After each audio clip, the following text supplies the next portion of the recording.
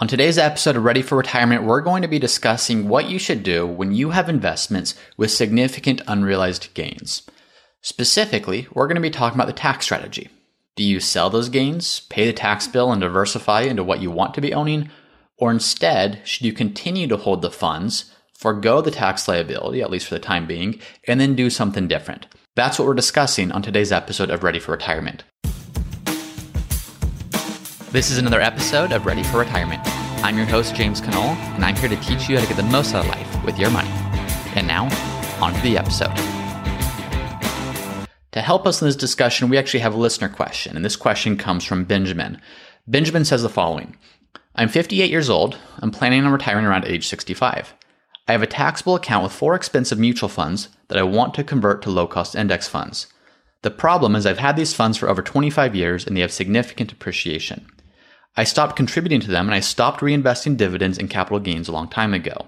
These funds, at best, do the same as their associated indexes, and the total value of these funds is around $1 million, with the average gain around 75%. The average internal expense is around 1.3% per year, and it's killing me to pay over $10,000 in fees each year for these funds, but I don't know if it's worth a tax hit to sell them and convert them to index funds. My capital gains tax rate is 20%. My question is, where is the break-even point in this situation? Benjamin. Well, Benjamin, thank you for that question. And I think this is a classic case of planning. Look, there's no perfect answer in most cases. There's not something that's all good and no bad. Any decision we make is going to come with some positive aspects and maybe some negative aspects. The question is, how do we weigh those? How do we fully understand what all the positive things are, all the benefits are, versus how do we understand what all the negative things are? When we can get an accurate picture of those things, the good and the bad, then it becomes a lot easier to make a more informed decision about what to do next. So that's exactly what we're going to be doing today, using Benjamin's question as a foundation to be able to do that. So let's jump right in. And as we do so, there's a saying that I come back to, or that I think about a lot when it comes to tax planning. And that saying is, don't let the tail wag the dog. So the tail is the part of the dog. The dog is not the tail. So the dog is the bigger entity in this picture. Don't let the tail wag the dog. Essentially saying, don't let the smaller details dictate the bigger details. Don't let the strategies, or don't let the tactics, I should say, dictate the strategy. Here's how that applies to people's planning.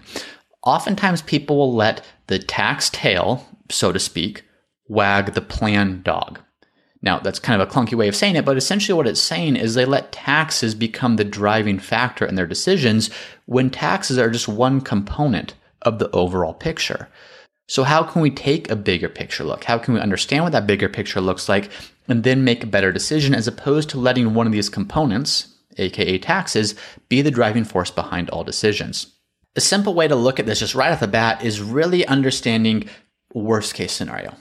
So best case scenario, that's always easy. Well, best case scenario is, Benjamin, you don't sell the funds that you already own, and these funds do significantly better than the alternative funds that you put them in, and then you don't pay taxes and you do better. So that's best case scenario.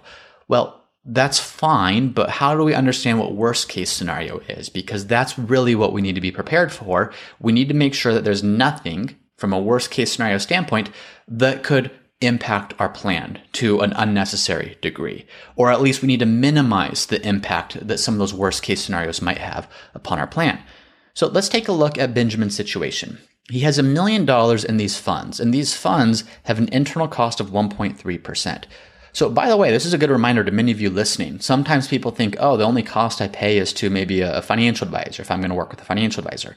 Well, every single fund, for the most part, there are some literally zero cost funds, but every fund for the most part has an internal expense. You never really see this internal expense unless you read the prospectus or you look at a fact sheet, but the internal expense on Benjamin's funds is 1.3%, meaning he's paying $13,000 per year just to own these 4 mutual funds that now have a large gain. His predicament is he wants to get out of them, but to get out of them requires selling, and selling requires paying a tax liability or paying a tax bill because there's a lot of unrealized gains in these accounts. So let's explore a worst case scenario for Benjamin in each of these things, or each of the 2 options that he has. 1 is continue owning these funds, and 2 is sell these funds. Well, what if he sells? What's the worst case scenario there, at least with regards to that transaction? Well, if he has $1 million in these funds and he said 75% of that is gains, that means 25% is cost basis, or what he originally purchased the funds for. So 25% of $1 million means $250,000 is Benjamin's own contribution. That's what he put into these funds. $750,000 of it, that's the gains on the purchases that he made. Now he's owned them for 25 years, so I would hope that they've done well, but that's where things stand today. He's put $250,000 in, $750,000 is the gain. If Benjamin sells, he says he's in the 20% tax bracket. Now, I don't know if that includes net investment income tax, which is an additional 3.8%, so make sure that you're mindful of that. I'm not sure what state he's in, so I don't know if there's any state tax brackets above and beyond. So these are questions for Benjamin and for any of you listening to make sure you understand the total tax implications of selling. But if he sells, it doesn't mean he pays 20% taxes on the $1 million. He's paying 20% taxes on the gains. And of the $1 million, $750,000 is gains. So if we say, what's worst case scenario for Benjamin to sell right now? Well, he sells, he has $1 million after that sale, but he needs to withhold 20%, or he needs to set aside 20% of the $750,000 in gains to pay taxes, and that comes out to $150,000. So $1 million turns to $850,000 practically immediately if Benjamin sells today. So in a way, that's the worst case scenario with that transaction based upon what we know. Now, obviously, worst case scenario is he then does something foolish for that $750,000 or invests it poorly and it drops from there. But with regards to this transaction, worst case scenario is $1 million drops to $850,000. Now, let's compare that to worst case scenario if Benjamin doesn't sell. Worst case scenario, Benjamin, if you don't sell, is I don't know anything about these funds, and so none of this is recommendations or actual guidance with regards to any specific funds. But the worst case scenario is, well, what if these funds are so poorly managed that they drop, and they drop worse than what the market does? Let's say they drop 50, 60, 70% in value. Well, maybe that's extreme, but we're looking at worst case scenario here. So on the one side, let's say they drop 50% in value, 75% in value. Hey, good news is your tax problem is gone because all the gains were wiped away. The bad news is, so is your money. Your money's also gone because it was wiped out through owning a bad fund. Now, typically that's not a risk with an actual mutual funds. Mutual funds are going to be doing a lot of the diversifying for you, assuming you're owning good funds. This is more specifically a risk where if Benjamin were to say, hey, I've got $1 million in one single stock, well, that's where there often is more risk of a potential 50, 60, 70% decline that you don't recover from. So if you're listening to this and you're not Benjamin, but you're someone else that has maybe $1 million in an individual stock, that's more the risk I would point you towards is, well, what if your stock drops 50%, 60% and doesn't recover? There's a great study that I reference quite a bit on this podcast by JP Morgan, where they look at the Wilshire 3000 over years and years and years. And it's not uncommon. It's very common for stocks to drop by 70% and never really fully recover. They call those catastrophic losses of the risk of underperforming the market with any individual single stock is actually very high. And the reason for that is there's a handful of great stocks that tend to be winners, and those tend to derive market returns over time. But if you look at the Wilshire 3000, which is just 3,000 companies, almost all the companies, the publicly traded companies in the United States, a good percentage of them do very poorly over time. So I'm getting off on a bit of a tangent here because this probably doesn't apply as much to Benjamin. There's less of a likelihood that for mutual funds drop by that much and stay down, I mean they don't recover with the market. There's more of a likelihood if you're listening and have unrealized gains and you're kind of in Benjamin's shoes, but not with a mutual fund, you have a stock instead. What's the worst case scenario? Well, the worst case scenario is your $1 million turns to $400,000 and doesn't really recover. So why do I start with that? Well, in the first scenario, worst case scenario is you pay your taxes, but that's a known quantity. And you want to be smart about this. I'm not just saying, hey, go sell and pay taxes and be done with it. Be smart about it, but understand things well. Frame things well. Understand the implications of your decisions. The implications of that first decision is you write a big check to pay that tax bill and you still have $850,000. The worst case scenario, the worst implications of the second scenario of, hey, what if I stay invested in this stock or in these funds because I'm trying to avoid taxes? well, you actually set yourself up for an even worse case scenario. Now, you also have greater long-term potential, so it's not downside without any upside potential. But if we're specifically looking at the downside, what sometimes people end up doing is, by going back to that saying, letting the tail wag the dog, they end up shooting themselves in the foot because they say, yeah, great, I avoided that tax bill, but my money's cut in half, but my account balance is cut in half because I stayed invested in these poor performing stocks that now haven't recovered, and now I'm even worse off than if I had simply paid the tax bill and moved on. So I just want to start with that. As we go on later on in the episode, I'm going to walk through what I would do. Not specifically, hey, here's my recommendations, but what are the steps I would take as I'm thinking through this? So you can take those same steps in your mind, kind of go through that algorithm, so to speak. But wanted to start by framing it the right way, of understand what this decision is really. And if we're trying to minimize risk, sometimes selling is less risky. Even though maybe it means writing a big check to the IRS right off the bat, that can sometimes be less risky depending on what the alternative is. If the alternative means staying in stocks that end up underperforming by quite a bit. Here's another thing that I want to go to. So another just kind of couple random points before I go into the what should you do or what should you be thinking about with this. If you're in a situation like Benjamin, understand that these higher cost funds typically have much higher turnover. If you're buying higher cost funds, it's not an index fund. It's not a fund that's going to have low turnover. It's typically a very actively managed fund. And if you're owning these actively managed funds outside of an IRA or a Roth IRA, meaning you're owning them in a brokerage account, well, active management means there's a lot of buying and selling.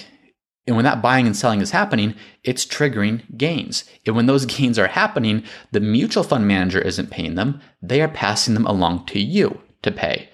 So you get a tax form at the end of the year and say, wait a minute, I held on to this fund this whole year. Why am I paying a tax bill on these capital gains? Well, you're paying that because the fund manager realized those gains, and those gains were then passed to you to pay taxes on.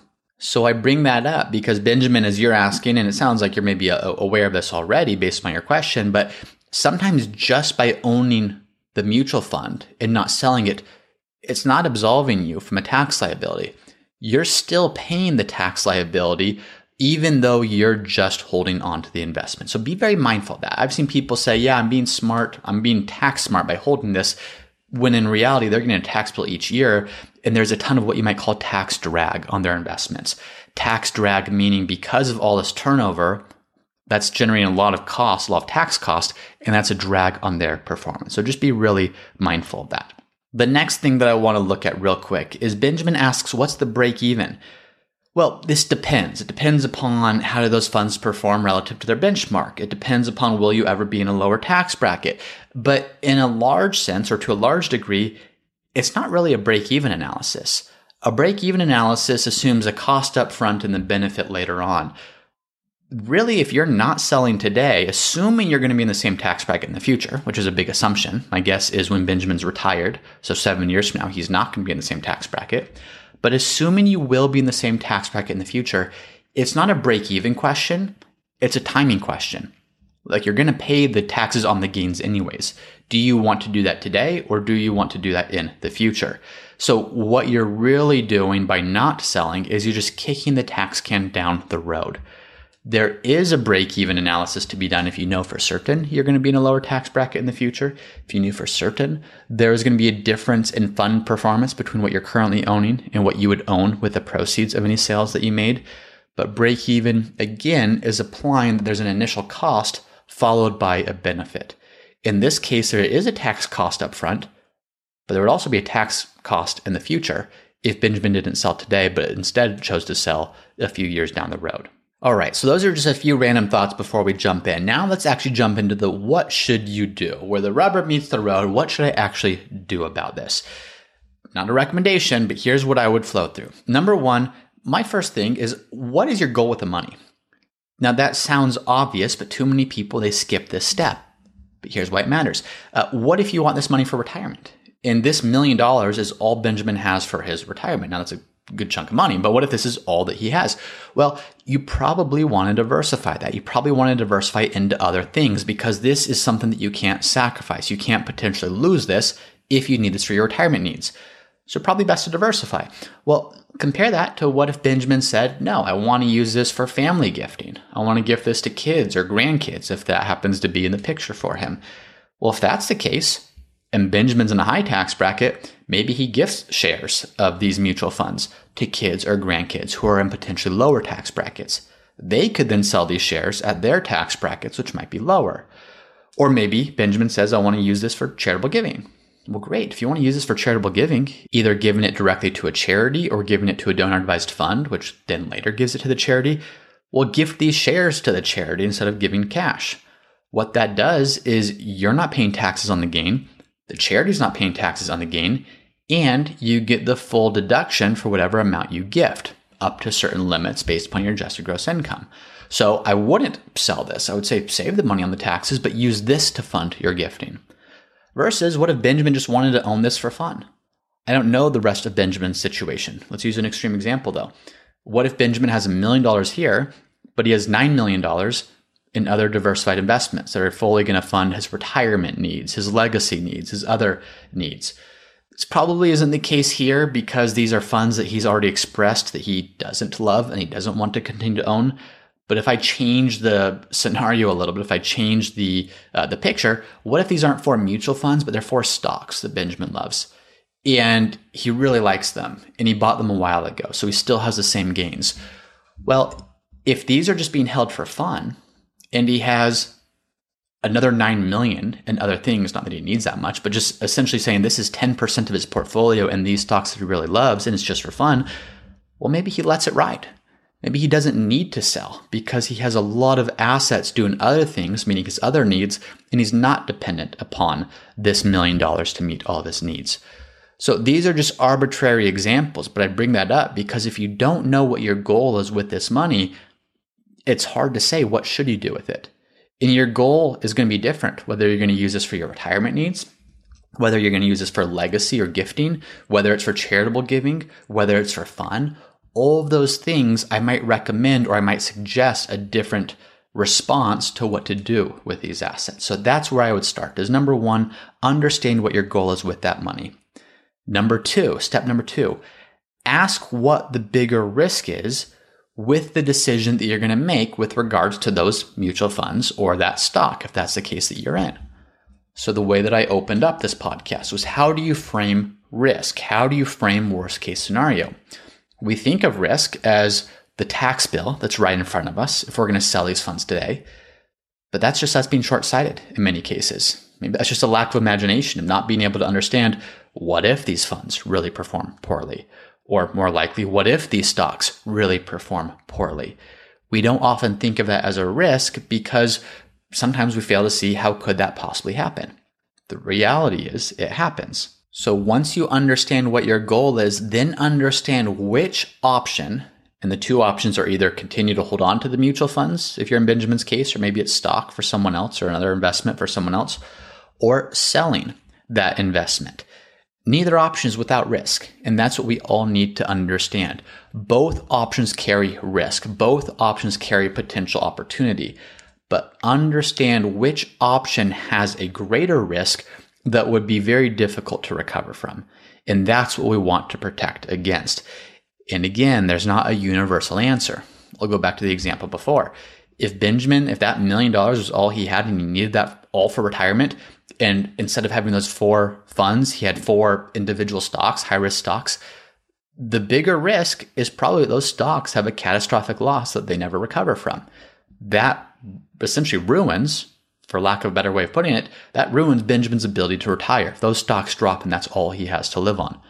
Versus, if Benjamin does have those 4 stocks and the $1 million, but he has the other $9 million on the side that's fully covering all of his needs, not such a risk that those funds drop in value. So when you understand the bigger picture, when you understand what your goal is with this money, then you can make the right decision with regards to these funds or stocks or whatever it is to minimize the risk that is in front of you. Then step number 3 is based upon your goals and based upon the risk assessment that you do, then determine, does it make sense to keep these funds in Benjamin's case or the investments in other listeners' case? That's when you make the decision of should you do it. If you determine, yeah, I'm going to keep these, either because I'm going to use this for charitable giving, or I'm going to use this for legacy, or I'm going to use it for fun. You're good. The analysis is done. You've gone through it. You understand what your goals are. You understand what risk is, and you've come to the conclusion these investments fit within my goals and do not add too much unnecessary risk to my plan. Great. That's not the conclusion that you come to. If you say, you know what, these funds don't fit with what my goals are, or these funds do present too much risk to simply hold on to, and it would be less risky to sell right now and pay the tax bill, then come up with a game plan to start to sell out of them. That's where I'd go to step number 4. Start to ask yourself the question of, will your tax situation ever change? If Benjamin's tax situation never changes, he's always going to be in a 20% capital gains tax bracket, it really doesn't do him any good to sell in 10 years when he could sell today. Every year he continues to hold on to expensive funds or poorly performing funds or investments that present too much risk.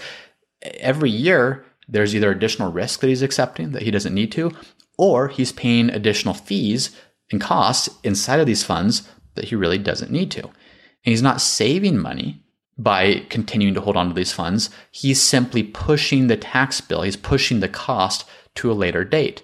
That being said, if we know, and I'm going to make again an arbitrary example that's not actually reality, but if we're sitting on, say, December 31st and Benjamin really wants to come up with a decision quickly, and he's like, I can sell my funds today, or next year I'm going to be in a 0% tax bracket because I retired and have no income, and I can realize a certain amount of gains at no tax bill. Well, that's an easy decision. I could pay taxes at 20% today or 0% tomorrow. I'm going to pay 0% tomorrow. Unfortunately, for most of us, it's never that clear cut. It's never that black and white of 20% today or 0% in the future. In Benjamin's case, he's 58 today. He wants to retire at 65. At retirement, he'll probably be in a bit of a lower tax bracket, would be my guess. So the tax bracket that we're talking about at 20%, that's the long-term capital gain tax bracket that we're referring to, which means if he's in the 20% long-term capital gain tax bracket, Benjamin makes a pretty good income. Your income's at a good level if you're at the 20% long-term capital gains tax bracket. So my guess would be when he retires, he'd be in a lower tax bracket. Let's just say 10% for the sake of argument. That's not even a federal long-term capital gains tax bracket today. It's either 0, 15, or 20. I'm just going to use 10% for the sake of using a simple number. How do we run that math? How do we understand, well, what should I do? I could either pay tax at 20% today or 10% in the future. Well, if Benjamin is in this position, it's 20% today or 10% in the future over 7 years. It's almost like, and this isn't a perfect way of looking at it, but it's almost like every year that he waits, if you're going to average it out, he gets 1.5% savings on his tax bill. So all else being equal, and this is not, again, the perfect way of looking at it, but there's a 1.5% per year benefit for him waiting, but it's almost as if all that benefit kicks in 7 years. It's like a 7-year vesting schedule almost. So just bear with me on this analogy because I know it's not perfect. Well, if Benjamin is paying 1.3% in costs that are unnecessary, it's okay, Benjamin, great. You're saving 1.5% per year for 7 years by waiting 10 years. But at the same time, you're simultaneously paying 1.3% more than you need to each year by waiting. So that's kind of a way to start to frame this to say, okay, maybe there's a benefit to wait to sell, but there's also a cost of waiting to sell. And is that cost now offsetting the benefit? So that's where understanding will your tax situation change is part of it, but also what's the cost of waiting until your tax situation is going to change? If in a month or a quarter or even 6 months, we knew Benjamin's tax situation was going to change, that's one thing. But we probably don't know that, or we certainly don't know that, and it might take up to 7 years for it to change. And the question is, how much unnecessary cost have you paid? How much unnecessary risk have you accepted over the course of those 7 years just to get to a point where you're saving a little bit of money on taxes? That's what you'd want to start to look at. And then the next step from there, and this is kind of like a sub-step, is there the opportunity to stagger some of these sales? So in other words, it doesn't have to be an all or nothing proposition. It's not, Benjamin, should he sell all $1 million right now or should he sell nothing right now? Sometimes it makes sense to stagger this. And this is where having a comprehensive plan, this is where having an actual strategy in place that's not just tax focused, but it's focused on retirement income, investments, taxes, insurances, big picture. When you have that in place, these decisions become a lot easier. So part of this is difficult to come up with a specific answer because I don't know what that big picture plan is for Benjamin. But for a lot of people, it makes sense to stagger some of these sales, specifically for people in retirement because of something called gain harvesting. So gain harvesting is this thing that far too many people neglect to take advantage of. And I think in most cases is because they're just not aware of it. But for 2024, if you are single and your taxable income is under $47,025, you don't pay any taxes, any long-term capital gains taxes on a long-term capital gain on any of your gains up until that threshold. If you are married filing jointly in 2024 and your taxable income is under $94,050, you can realize a long-term capital gain and not pay anything in taxes. So here's an example of how that would work out. If you are single and your taxable income, and by the way, taxable income is your adjusted gross income minus deductions. So if your taxable income is $27,025, you can realize up to $20,000 of long-term capital gains without paying any federal income taxes on it. So I'm getting that number because, again, if you're single, $47,025 is the threshold at which you don't pay any long-term capital gains. Above that, you pay 15%.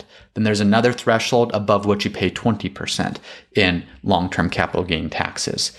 So if your income is under these thresholds, what you can start to do is you can start to, on purpose, realize just enough in gains to bring you up to the top of that threshold.